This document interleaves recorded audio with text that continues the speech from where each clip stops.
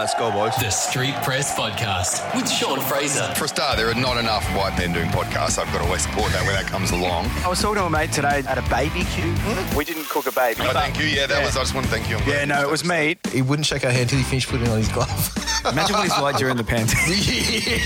Well, I got you here for the podcast after your big night last night, so I'm stoked with that. I get a thrill knowing that you're doing what you're doing. That's good. Well, I don't know what I'm doing today. We're just sort of winging it. Did you moon Kylie Minogue? Yeah. Hello and welcome to the Street Press Podcast, episode 54. We are exactly 1 year into the podcast. Thank you to those who have been listening from the start. Maybe you're just tuning in today. This is all about the music industry. We have artists on, we have band managers on, we have people front of house, we have people backstage, we have photographers, anyone in the music industry we have on the Street Press Podcast. And we don't just have the big artists, but we also have the emerging ones too. And it's been a great year. Whether I had COVID or whether I was really hungover, we still always recorded an episode. And the majority have had interviews, obviously, from people from the industry. This week, a really special guest. We got one half of JUNO. They're a Brizzy duo. They're a two-piece pop outfit. And we got Kahlia jumping on the show today. They haven't been around too long. They've only been around for like the last 2 years or just under that. And they've already gone on to do some pretty big things. They've had a national tour. They've supported the likes of Peking Duck, Pacific Avenue. They're doing pretty well for a band that's only been around for less than 2 years. We talk about their latest single, Moon Boy, which I really rate. So if you love your funky alt pop, you got to check this song out, Moon Boy. I've passed it on to other people that I know in the industry in hopes that it will get more airtime. I think it's a really great tune. We talk about the band's TikTok game and how strong they are with it, with making their own videos. Obviously, these days, it's not just about making music, it's also about creating video content that is catchy, that people love.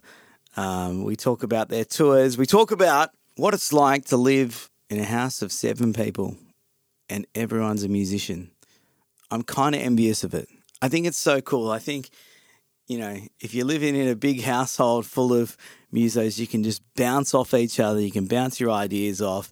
There's probably a few people down the hall that might be able to go, hey, you know, you can do this to your song. Everyone in that house can make it better. We also talk about the new song that's on the way for JUNO, and they'll be hitting the road in September, and I'm really keen to check them out. All right, here's my chat with Kahlia from JUNO.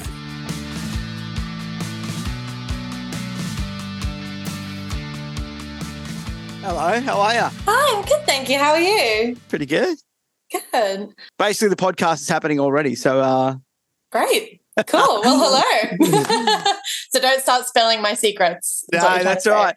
Hey, before we really get into the crux of it, Moon Boy, love the song. I passed it on to the guys at iHeartRadio. I was like, you have to listen to this tune. That's so nice. Thank you. I'm so glad you like it. No, it's a cracking tune. What have you been doing today? I just went and, because we're shooting a music video tonight for our next single, so I just went and got styled, which is a new thing for me.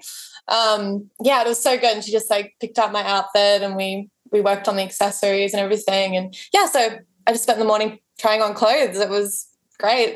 Hard life. It's a really hard life. Yeah. That's cool. I've watched some of your videos. Very creative. I saw the one with the tomato sauce as the toothpaste. Yeah. Are you guys coming up with the ideas for all your music videos? Yeah, we are. Yeah. I think I just love visuals that are a little bit unhinged and a bit weird.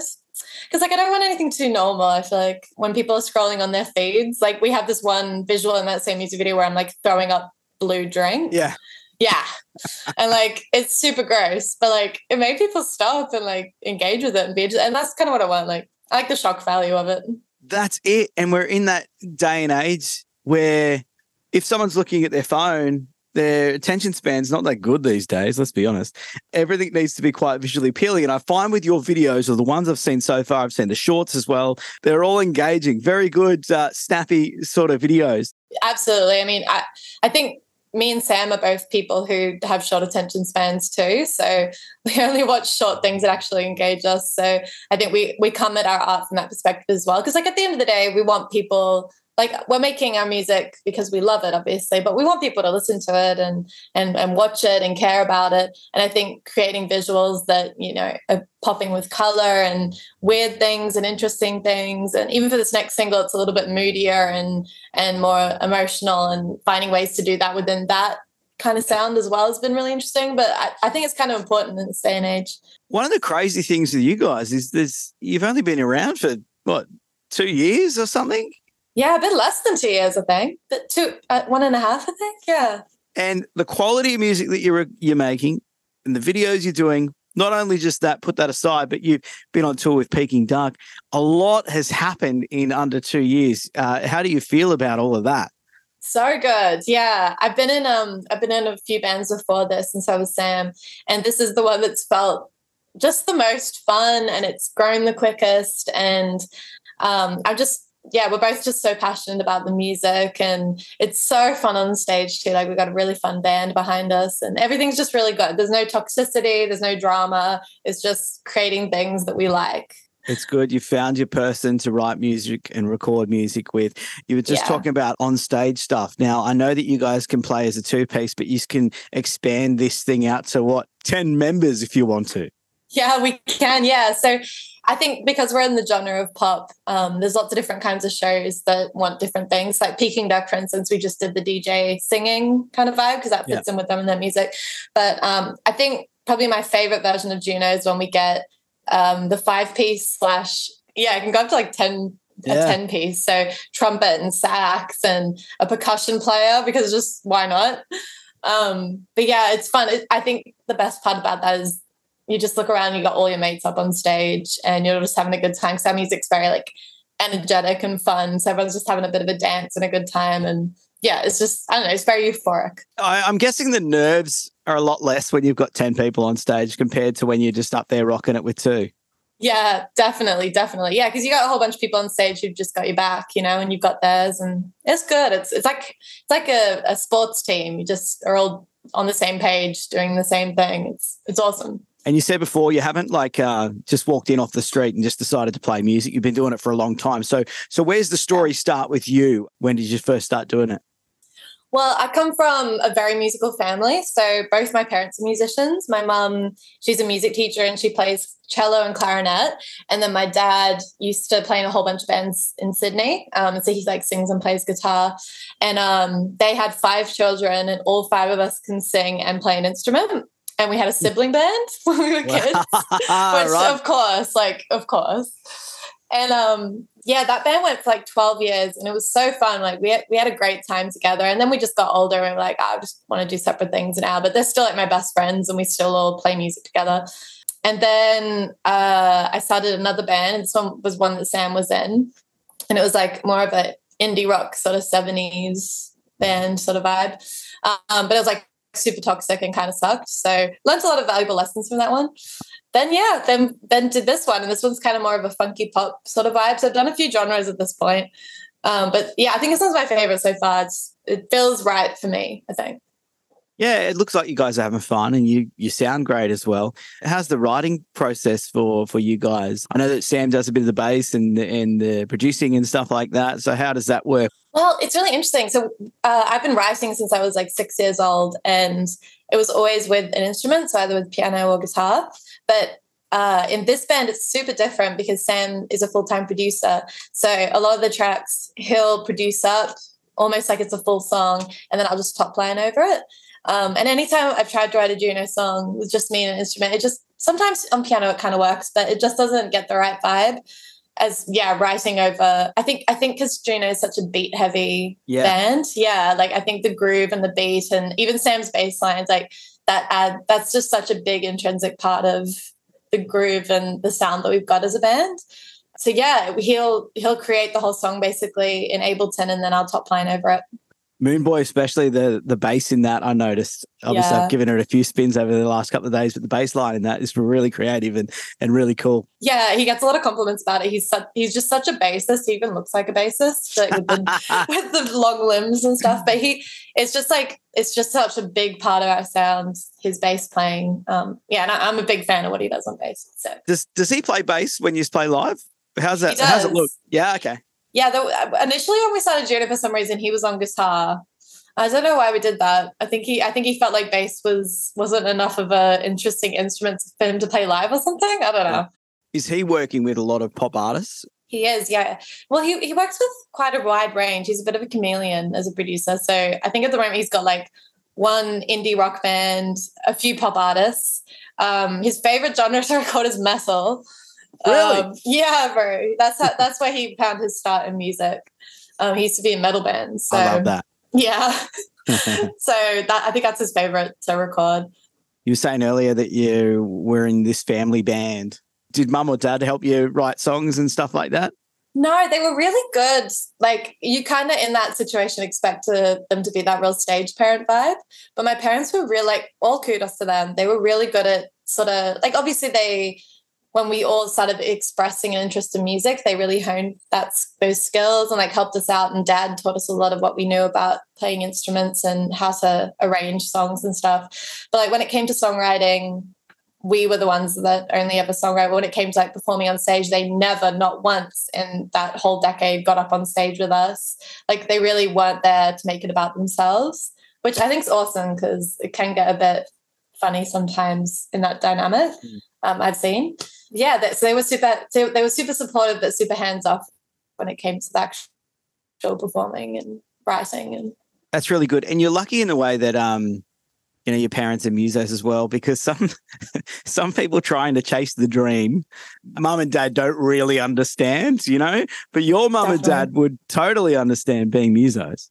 Oh, absolutely. It's so wild. They were such good parents. Like even just like after school, they would prioritize us like having band practice rather than doing our homework. And if we missed homework, they'd be like, you can do it later. Like, don't even worry. Like, bless. It's so good. I want to be that kind of parent. That's so good. The band's getting some play on Triple J. Are you getting a lot more people, getting into the band? 100%. Yeah. Up until this point, because I can definitely talk from the perspective of both sides, because other bands that I've been in, and even like JUNO's first couple of singles didn't really get a lot of Triple J traction, which is fine because the songs still did their thing. But the last two singles that we've released have received Triple J support, and you can definitely feel like, I think it's just like a really good thing to be able to say and like even just hear your song on the radio. I mean, that's amazing, bloody awesome. But yeah, just like the amount of people that have come up to me and Sam or messaged me and Sam have been like, oh, like I heard your song on Triple J, or that's so sick, Triple J played it. I think it just legitimizes what you're doing. And I don't know, it's like when Triple J give it the thumbs up, other people are like, oh, it must be good. And then they'll go check it out. But it's also like, I think Triple J is great because like not many other countries have something that's just so supportive of underground indie music. Like we're really lucky here that we have this thing that your average person actually finds cool to listen to, that plugs music that isn't backed by a label necessarily, And their track record of being able to find artists through Triple J Unearthed, and then, like you think back to like Grinspoon, they won the first Triple J Unearthed, and like look at them now, like, and all these bands that have come through, and Triple J just sort of goes, oh, well, we played them and lets them go off on their way and become mega superstars. But yeah, what you said is so true. Like they deserve the credit, like for finding these artists. Big time. I think we're really lucky. Different people have different things to say about what they think about Triple J, but in my opinion, we're so lucky to have that as unsigned artists, and it's so accessible. Like you can be someone who creates a song in your bedroom and it can be played on Triple J high rotation. That's so cool. Kidding me? It's awesome. Does Sam have a studio at his house? It's cool. So we're in this really big house full of musos. I think 6 or 7 musos live in it. I think it's 6. And we built this. Yeah, it's pretty cool. And we built this. It's like a big box in our garage. It takes up the whole garage, and it's almost like a floating studio in there. and it's fully soundproof because like we used to jam in the garage, but the police got called like maybe 3 times or something. So, which kind of sucked. But we built this soundproofed, it's kind of like a rehearsal space and also a studio, like full studio setup that Sam records artists in, and we write our own songs in as well. It's so sick. It's so good to have. That's so good. What, there's 6 or 7 people living in this house right now. Yeah, there's a drummer, there's a saxophone player, me and Sam. There's a girl who sings and plays guitar, and then there's a jazz singer. So when you get on the terps, do you all like write songs or like, you know, do you show ideas to each other? That's so handy. Like, I mean, I love writing songs, but I've just got my dog and my partner here. So yeah, like, right. that must be handy to be able to go, hey, I wrote this. What do you think of this? Dude, absolutely. It's so handy. And we all play on each other's tracks and all call on each other if people have gigs and stuff that they need people to come and play on. Like, it's really, really handy having a house. And we jam and write songs all the time as well. So it's a cool house. It's really good. I'm jealous. Yeah. Yeah, it's so good. You were just talking before about new single. So new music. What's the song called? Are you allowed to say that yet? What's the video going to look like? Are you allowed to do any of this? Oh my gosh, spill the tea. Well, you know what? Yes. I mean, no one can tell me not to, so might as well. So the song's called Nobody Loves You When You're Down. And it's kind of, we haven't released a song that's like got a sadder vote. I feel like all our songs are kind of boppy. So this one's a bit more like, kind of like our ballad in a way, like JUNO's version of a ballad. The song is, I won't give too much away, but basically the song is about toxic friendships in your life that are there when you're feeling well and feeling good, but as soon as you have a bit of a mental issue going on or life starts getting bad and maybe you're not as happy as normal, they conveniently disappear. And that's kind of what the song's about. It's called Nobody Loves You When You're Down. And I'm really excited about it. We also have a feature on it. I won't say who, but that's another exciting thing because we haven't done that yet either. All right, we'll keep that part secret. So this song, obviously it's come from a personal experience of your own. Yeah, I think it's quite a relatable thing. I'm sure most people have had experiences like that, but I've definitely had friendships in my life where, the first one's to call and be like, hey, do you want to hang out? Do you want to go party? Do you want to go blah, blah, blah? And then, you maybe seem a little bit more distant or you're not replying as quickly and, there's clearly something up or they've asked you and you've been like, I'm kind of going through some stuff at the moment and they just are nowhere to be found. And, as opposed to a friend who's like, okay, well, I'm coming over and we're going to chat about this or give you a call straight away. And luckily, I feel like I've got a few friendships that are like that now, but there was a period of time, even just like a couple of years ago where I just felt like all the friends that I had in my circle were, just there for the highs and weren't true friends, I guess. Yeah, you got to get rid of those people. Big time. Yeah. That's too short. What does songwriting do for you? Does it sort of take a bit of the weight off the shoulders or of what you're feeling or is that what songwriting does for you? Definitely, yeah. Ever since I was little, it was like this incredible therapy that I could take something, especially something bad that's happened in my life or something traumatic or really difficult and turn it into something beautiful or be able to share it but not necessarily have to talk about it. But I don't know, there's just something about writing about it and singing about it that feels more cathartic, I think. When I was younger, it was more of a case of just being able to like write about boys and then like put very specific details in there so that the boy would know that I was singing about them. And like, that was kind of the vibe. I think it's less of a thing now, obviously, but I think just being able to share songs about life and make them sound beautiful is just therapeutic for me. Well said. I was looking at one of the videos or one of the shorts that you guys did, and I'm guessing you do a bit of wedding work on the side, and I think you were like, put on one of our songs and see if anyone notices. Yeah. I love that because it's like you can get like a real reaction, an immediate reaction to see what your song can do. And how did that go down? Bro, yeah, I do that all the time. Honestly, it usually goes well. I don't always put it, it's very rare I would put it in a DJ set because, obviously everyone just wants to hear like a G6 and I'll probably kill the vibe by putting anything else on. But yeah, I definitely throw my songs in there all the time. And people seem to vibe with it. There's some new songs that we're releasing towards the end of the year. They're a little bit more like like DJ dance floor vibes. And I definitely want to test it out when those ones come out because I feel like it could be a vibe. You can learn so much in those scenarios. I used to do the weddings and stuff, like I do acoustic stuff.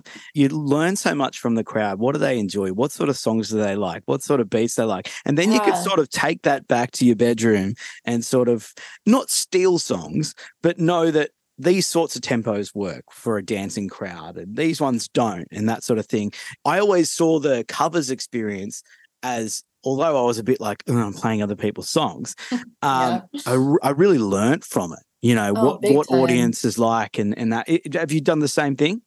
Yeah, definitely. Yeah, it's because I do that full time, like the wedding and the corporate and the covers thing, and it's obviously not something that I really promote on JUNO because that is such an originals project and that's kind of what we put forward. But like, I feel very lucky to get to do that as a full-time job because you're connecting like every week, multiple times a week, you're connecting with people, you're performing for them, you're or DJing, like even just putting music on that they love, and you learn to read people and see their reactions, like you said, and even just testing out new songs, even if it's in a live context, and just playing and just seeing what it feels like. And I've definitely had moments where, as I'm sure you have too, where you played a song that you've written and people are like, oh, I love that song. What was that? And that's always such a good feeling too. So yeah, I mean, it's all music as well at the end of the day. It gets a little bit much sometimes where I'm like, oh, Valerie for the billionth time. but you know, that's a small price to pay, I feel. It could be worse. I've got a Valerie story, actually. My one of my best mates, it was his Bucks party, and he does the covers show as well as the original thing, you know.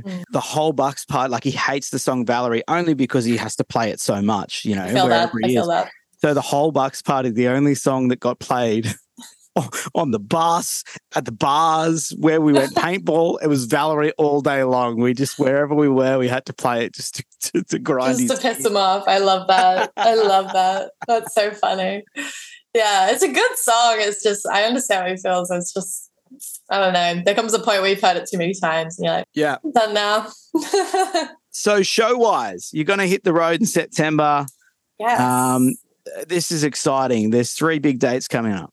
Yeah, we're so excited about this because this is our first like proper headline tour. We've done a lot of supports and festivals and stuff, but like this is a proper headline of the tour. We're co-headlining with Raria, who's this amazing pop artist, and we're playing Melbourne on the 1st, Sydney on the 2nd, and Brisbane on the 8th. And yeah, we're prepping the band and prepping the whole production now, but we got a lot of surprises up our sleeve. Like we're going to put on a good show. Like I personally love going to a show that just feels like drama and energy and like just fun. So we're doing everything we can to make it something like have moments that people don't expect and make it really epic. I'm very excited.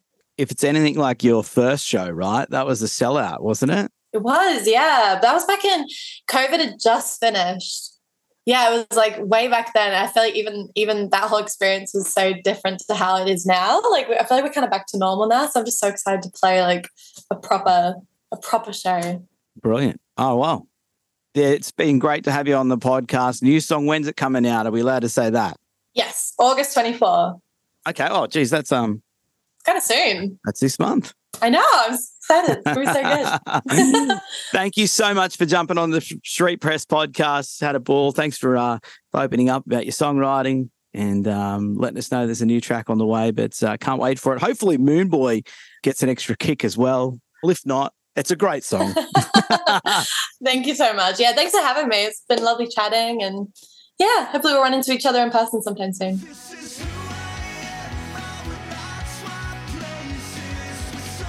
That's Kahlia, one half of alt pop band JUNO. Go and check them out when they're on tour. Friday the 1st of September, they're going to be playing in Collingwood in Victoria at Nighthawks. The following night, Sydney at the Oxford Art Factory, and then the following weekend in Brisbane, Queensland at Stranded Bar. They are on the serious up. All right, it's time for this. Yes, this is the part of the show where you can write on in. Go to the streetpresspodcast.com/letters. You write it. I'll read it out. This one's from Pat. He heard last week's episode. Last week's episode was a lot of fun, I thought. We did a bunch of gig stories. So basically, I asked a bunch of people, what's your wildest gig story? And I got I got a huge reaction from that. And so much so that I think I'm going to make another episode of that down the track where I can do everyone else's responses. But, yeah, last week we had a bunch of people write on in. And at the back end of that episode, I was told to listen to a band called Durry from the UK and see if I could get them on the podcast. And I have requested that band. Tim asked if I could get that band on the podcast. And then midway through talking about that band and looking at their music videos, I thought that the lead singer looked a bit like Pat, my friend. And Pat listened to the episode and he says, hey, have to respectfully disagree. I don't look like the singer of Durry, ha. Kinda. But the thing that's important is I've asked the singer to come onto the podcast. And maybe when I get him on the podcast, I can show him a photo of you, Pat, and ask him if he reckons he looks like you. I think that's a good idea. All right. Thank you so much for tuning in to the birthday episode. There was no cake. There was no streamers. Maybe next time. Also, my band, the Rista Kids, we are playing our EP release show. It's in September. It's on the 22nd. It's a Friday night. We're playing at the Lincoln Pin in Woo Wee. Cannot wait for that. The event on Facebook is absolutely going off. I don't know how we're going to fit all those people into a venue that only holds like 80 people, but that will be exciting to see how that works. If you want to come along, it's free. So you can find the event on Facebook. I'm pretty sure it's public. But until next week, I hope you have a great week. Next week, we'll have someone else on from the industry. Until then, ta-da.